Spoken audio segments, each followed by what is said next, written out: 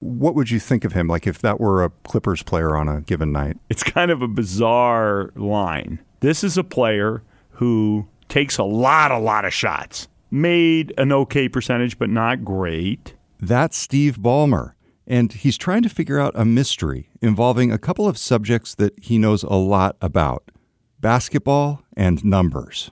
Gets the free throw line a lot, which is awesome. Basically doesn't rebound the ball much at all. 1 rebound in the whole darn game. Whoa, who's that person? Now, you probably know Steve as the former Microsoft CEO, and if you've been listening to Numbers Geek, you know he's the founder of USA Facts. That's the nonprofit civic data initiative that's GeekWire's partner on this podcast. But he also has another big job. He's the owner of the LA Clippers, the NBA team. Let's go, Clips! Let's go get a board! And Steve is just as focused on numbers in that role as he is in everything else that he does. I get the stats. In fact, I usually look at them live on my phone during the middle of the game. So how does this numbers geek turned NBA owner analyze the stats from a game? And what can we learn from how he does? Those are 2 of the questions that we'll answer on this episode of the show. But we've also got a surprise twist. We've got a mystery to solve.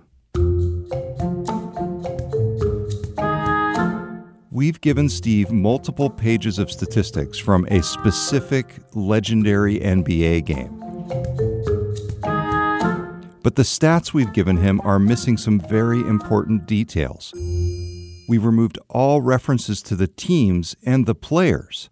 Basically, we've taken away any indication of which game this actually is or who played in it.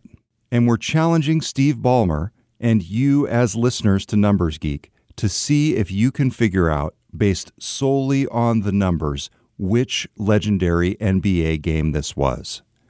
Even if you don't love basketball, I promise you're going to learn a lot on this episode from hearing how Steve looks at numbers to understand what's happening on the court.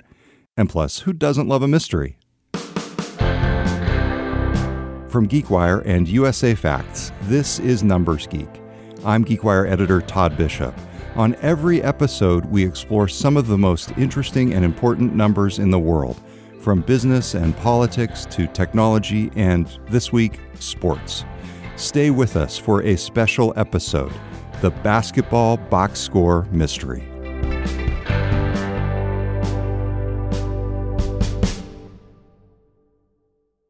How often do you look at the box scores for the prior night's game? That's an easy number, Todd. 100% of the time do I look at the box scores. So you look at box scores for the Clips every morning, and what are the main takeaways? Every night, but that's okay. Every night, like not even the next morning. You wait, you that night you go and see what that evening's game was. Not true. After every quarter, I get the stats. In fact, I usually look at them live on my phone during the middle of the game. What are you looking for in the box score? I'm looking at how many minutes people have played. I'm looking at whether people are doing what they usually do statistically, thinking through, this guy's got a lot of rebounds, doesn't have a lot of rebounds, what a point looks like, what do assists look like, how it feels like this guy's been turning the ball over a lot. Have they been turning the ball over a lot? I'll look at that on my phone all the time. Then I'll look at the summary. I get a sheet if I want it at the end of every quarter. At halftime, certainly, they give me the sheet that the coaches are looking at. And then at the end of the game, I'll go read on my phone, I'll take a look at the final box score. If you go to the ESPN app, there's sort of the box score and there's the expanded box score. So if you want to see breakouts of additional things, you can. I probably look at sheets that have dozens of numbers on it, and if you want to, you can look at hundreds of numbers. Yes, indeed you can. And in fact, I have one of those sheets for you right here, Steve. Awesome, Todd. So I want you to take a look at this box score, and it has multiple pages here. The first is just the overall box score, and the second is the breakdown by team. And what we've done on this box score is remove all references to the teams themselves, and on the subsequent pages, any references to the players themselves. So you cannot tell just by looking at this which teams, which game, and which players this was. Walk us through how you look at a box score. Well, this is more than a box score here. This has some of the advanced analytics on it. Yes. I'm just going to tell you. So you have 4 quarters of scores in the total. That's box score-ish. You don't have, maybe on the next page we'll see something, but then you have some of the advanced analytics. How fast was the game played? What was the effective field goal percentage? You gave me 4 quarters worth of scores for both teams, and then you gave me some, I'll call them advanced analytics. How pace, how fast was the game played, effective field goal percentage, turnover percentage, offensive rebounding percentage. Then you have something I have no clue what it is. Free throws divided by field goals attempted. I've never seen that. I have to think about it, or I've never paid attention to it. And then you have offensive rating, which is a sort of a normalization of what's going on offensively. So I take a look at this, and I say this is a game that was played relatively slowly.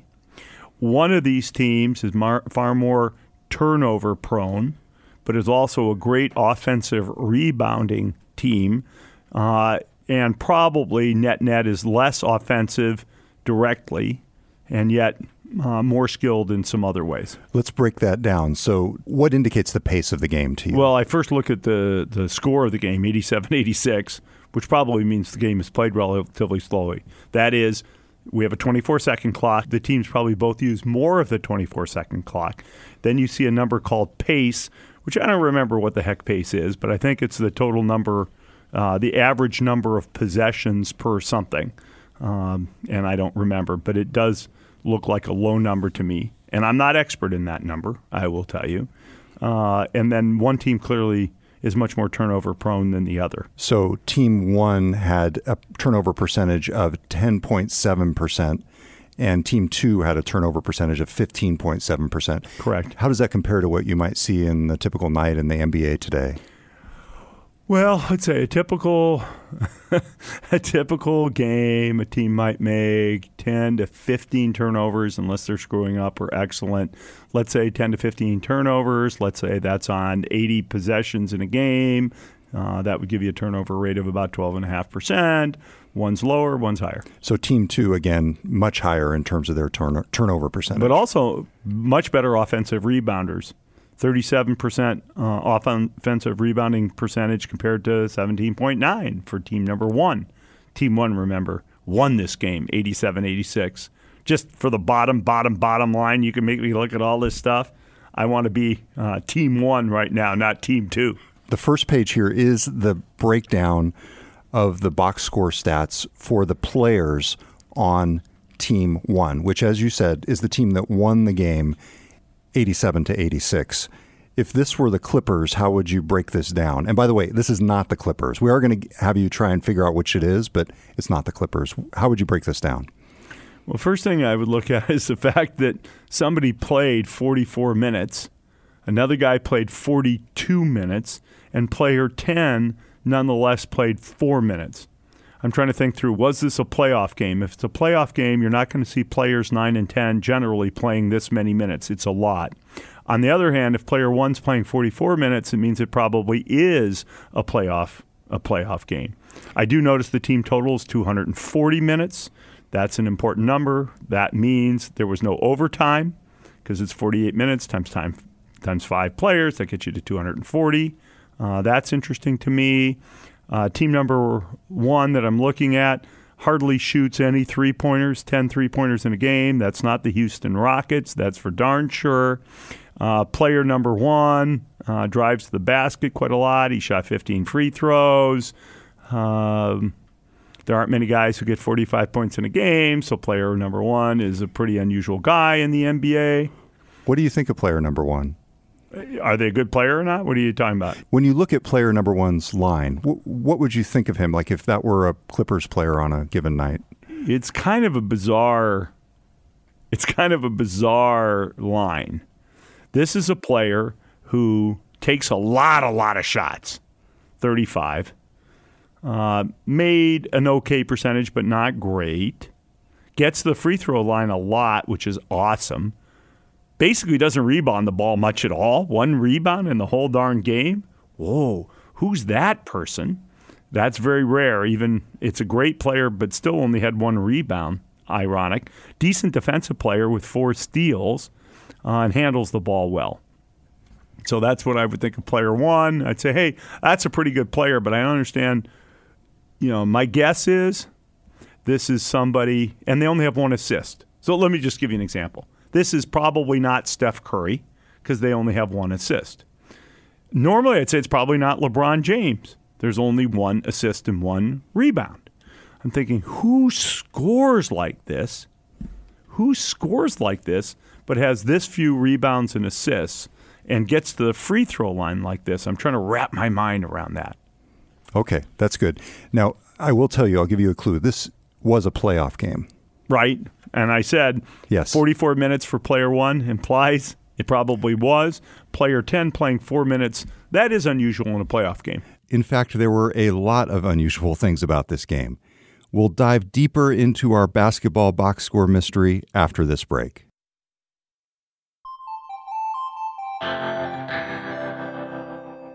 Welcome back to Numbers Geek. Before we return to Steve Ballmer and our basketball box score mystery, let's hear from a few others in the world of basketball about the numbers most important to them.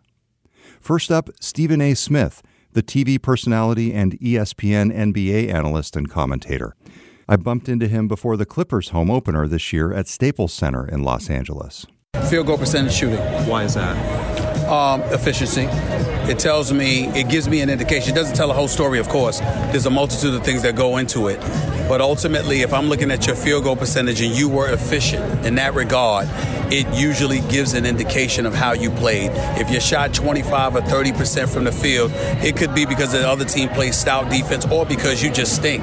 But I'm going to find out one way or the other, because if that's a consistent mode that you're following, it's going to tell me something about you. Another thing is turnovers, of course, and stuff like that. How much times you get to the free throw line, those kind of things, rebounding also. All of those things are very important. But for me, a strong indication is field goal percentage shooting. Next up, Golden State Warriors coach Steve Kerr. He's a former NBA player himself, and he spoke with my GeekWire colleague Taylor Soper before a preseason NBA game this year. When I get the stat sheet at the end of every game, I look at three numbers. I look at our assists, our turnovers, and then our defensive field goal percentage allowed. And those three numbers usually tell me whether we won or not. And finally, WNBA legend Sue Bird of the Seattle Storm. She had some interesting observations about stats during an appearance at our GeekWire Sports Tech Summit. I think if you were to erase the woman's name in front of a stat sheet and I presented you something that was pretty impressive, maybe that stat, and then I showed you that it was a woman, maybe that stat would kind of have taken you to another place in your mind, and then the fact that it was a woman, you'd be like, oh, cool. Versus if you saw it was a woman, you're probably like, oh, whatever, those stats don't matter. They're going against other women or something. I don't know. It's true. Many NBA players can only aspire to have a stat line like Sue Bird does. In her 16th season this past year, as she helped to lead the Storm to their third WNBA championship, her field goal percentage was more than 46%. That would rank her among the top NBA point guards in the current season. I'm also happy to report that we've confirmed Sue Bird as a guest for a future episode of Numbers Geek. So be sure to subscribe to hear the episode featuring Sue later on in the season. But for now, let's get back to our mystery at hand with Steve Ballmer, our resident numbers geek and the LA Clippers owner. He's trying to identify a specific NBA game, a legendary matchup, without knowing the names of the players or the teams. Now, I did help him with a hint. The fact that one key player from team number 1, as we're calling it, was injured during this game. That helped to explain one of the unusual patterns that Steve had noticed. And so that could impact the rest of the playing time, for example, for players 9 and 10, as you know. That adds a lot of value to my analysis, because in the playoffs, you'll generally play 7, 8 guys max, and this played 9 or 10. I get it. And player 5, who played 14 minutes, must be one of these guys who starts the game and then you pull him out pretty early. Probably player 6 is a replacement for player 5 because player 6 has 8 rebounds, more likely to be a center, a little foul trouble for 6 and 5, so I assume they're both rim protectors. Okay. Let's look briefly at Team 2. They lost the game, as we noted, but do any particular player lines stand out for you on this page, Team 2? Okay, now you have a person who rebounds like crazy, makes assists like crazy, scores like crazy, and gets the foul line like crazy and plays lots of minutes. So that's LeBron James. I would assume. It is not LeBron James. In fact, this is pre-LeBron. Okay, that's pre-LeBron James. Yes, pre-LeBron. So player You're one. going to give me an era?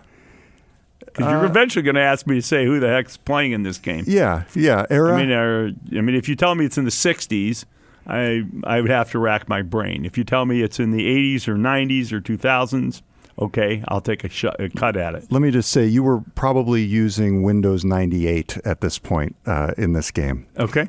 All right, I got it. So we're late 90s, early 2000s. Late 90s, early 2000s means Kobe came out. Kobe'd be in the league probably when this came out. Who else would have been hot in the league? Shaq was in the league at the time. It's a playoff game. Okay, I have some hints. Okay, so tell us about player one. Player one on team two? Yes. 11 of 19 from the floor. That means the player shoots a lot, but really scores a lot, probably plays inside. He does play inside because he had 0 3-pointers against 0 attempts. So this is more like a center or some big who plays close to the basket. They also had a lot of free throw attempts close to the basket. They had a lot of rebounds close to the basket. But this person had 7 assists. 7 assists playing close to the basket. Let me look at one thing here. God, who the heck would this be? Plays close to the basket, makes a lot of assists, and it was playing around the year 2000. And I'll give you the exact year. It was 1998. 1998.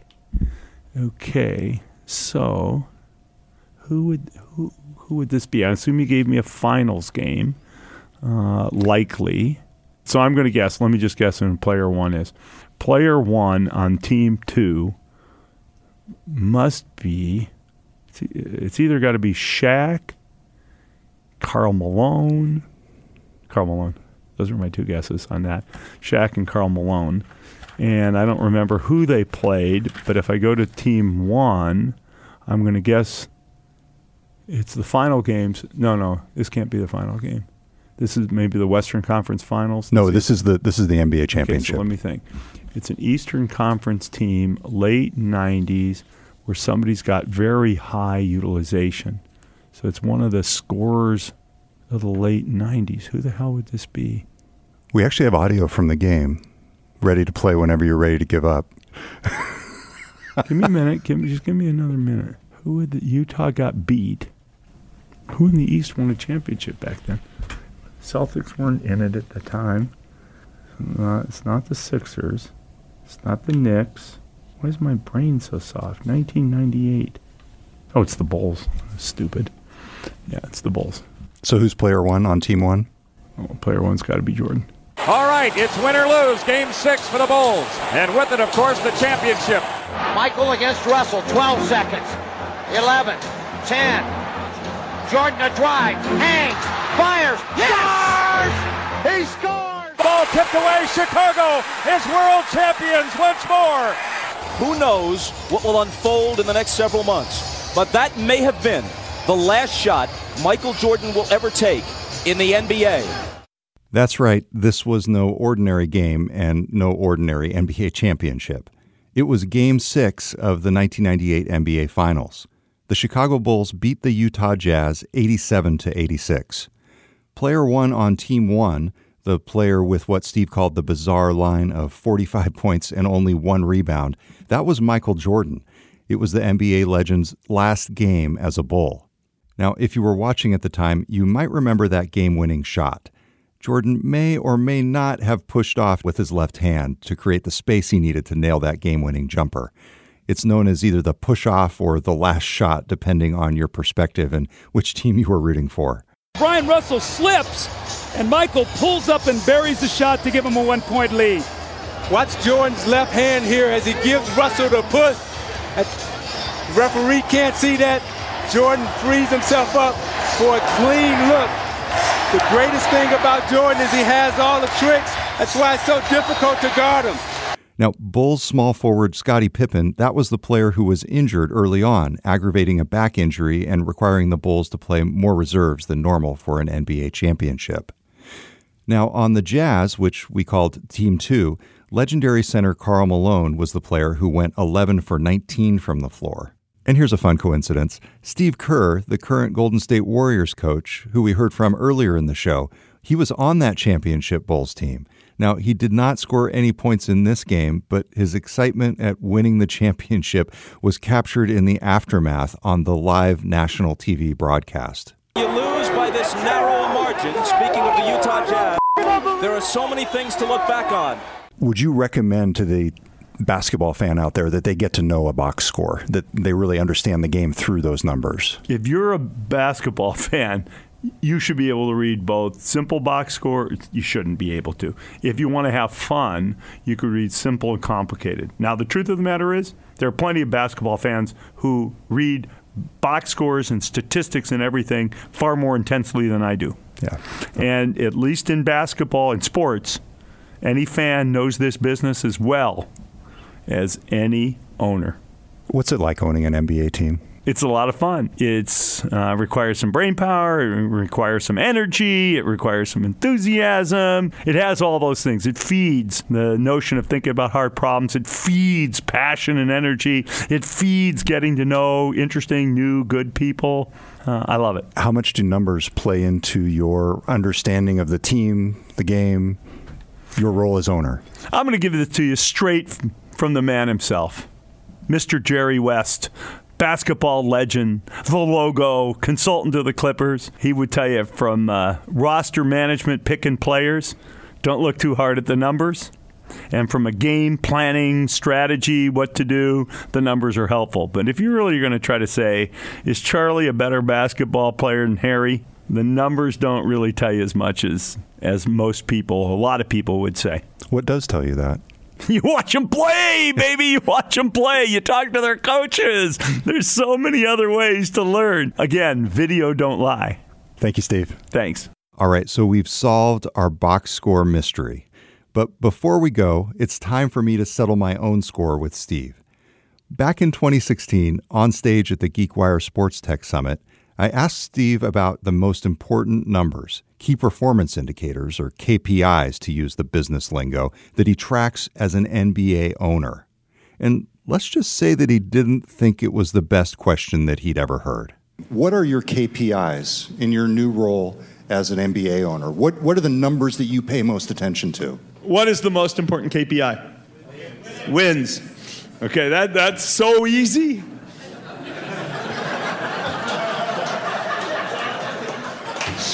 Thank you all very much. Let's go home. It's been a pleasure talking today. I've simmered about that moment for years because you were totally wrong. I was wrong? Yes, you were totally wrong. Tell me what you could say the most important number is championships. That's right. The most important number is how many ships do you win? Exactly. It's championships. Come on. I was withered after that moment. So I'm giving it back to you right now. You the man, baby. You the man. Well, good luck to you and the Clippers. I hope you make LeBron realize that he went to the wrong LA team. There you go. I hope so too. All right. I feel a lot better now. Hey, thanks for listening to Numbers Geek. Later on this season, we'll feature another mystery document challenging Steve to figure out the identity of a company based solely on its somewhat unusual financial results. We'll also return to the basketball court, going courtside with Steve and exploring the numbers behind one NBA game to understand how the sport is changing. And we'll be back next week with another episode of Numbers Geek, looking at some of the key numbers behind one of the most significant topics in the country right now. To catch every episode, be sure to subscribe to Numbers Geek in your favorite podcast app. And don't forget to leave us a rating and a review to let other people know what you think. It really does help other people find out about the show. Numbers Geek is produced by GeekWire in partnership with Steve Ballmer and USA Facts. Numbers Geek graphic design by Killer Infographics. Theme music by Daniel L.K. Caldwell. Jim Valley edited this episode. For more Numbers Geek episodes and videos, plus charts and citations for the numbers that we discuss, go to geekwire.com/numbersgeek. Also check out interactive graphics, annual reports, and more U.S. government data at usafacts.org. I'm Todd Bishop. See you next time on Numbers Geek.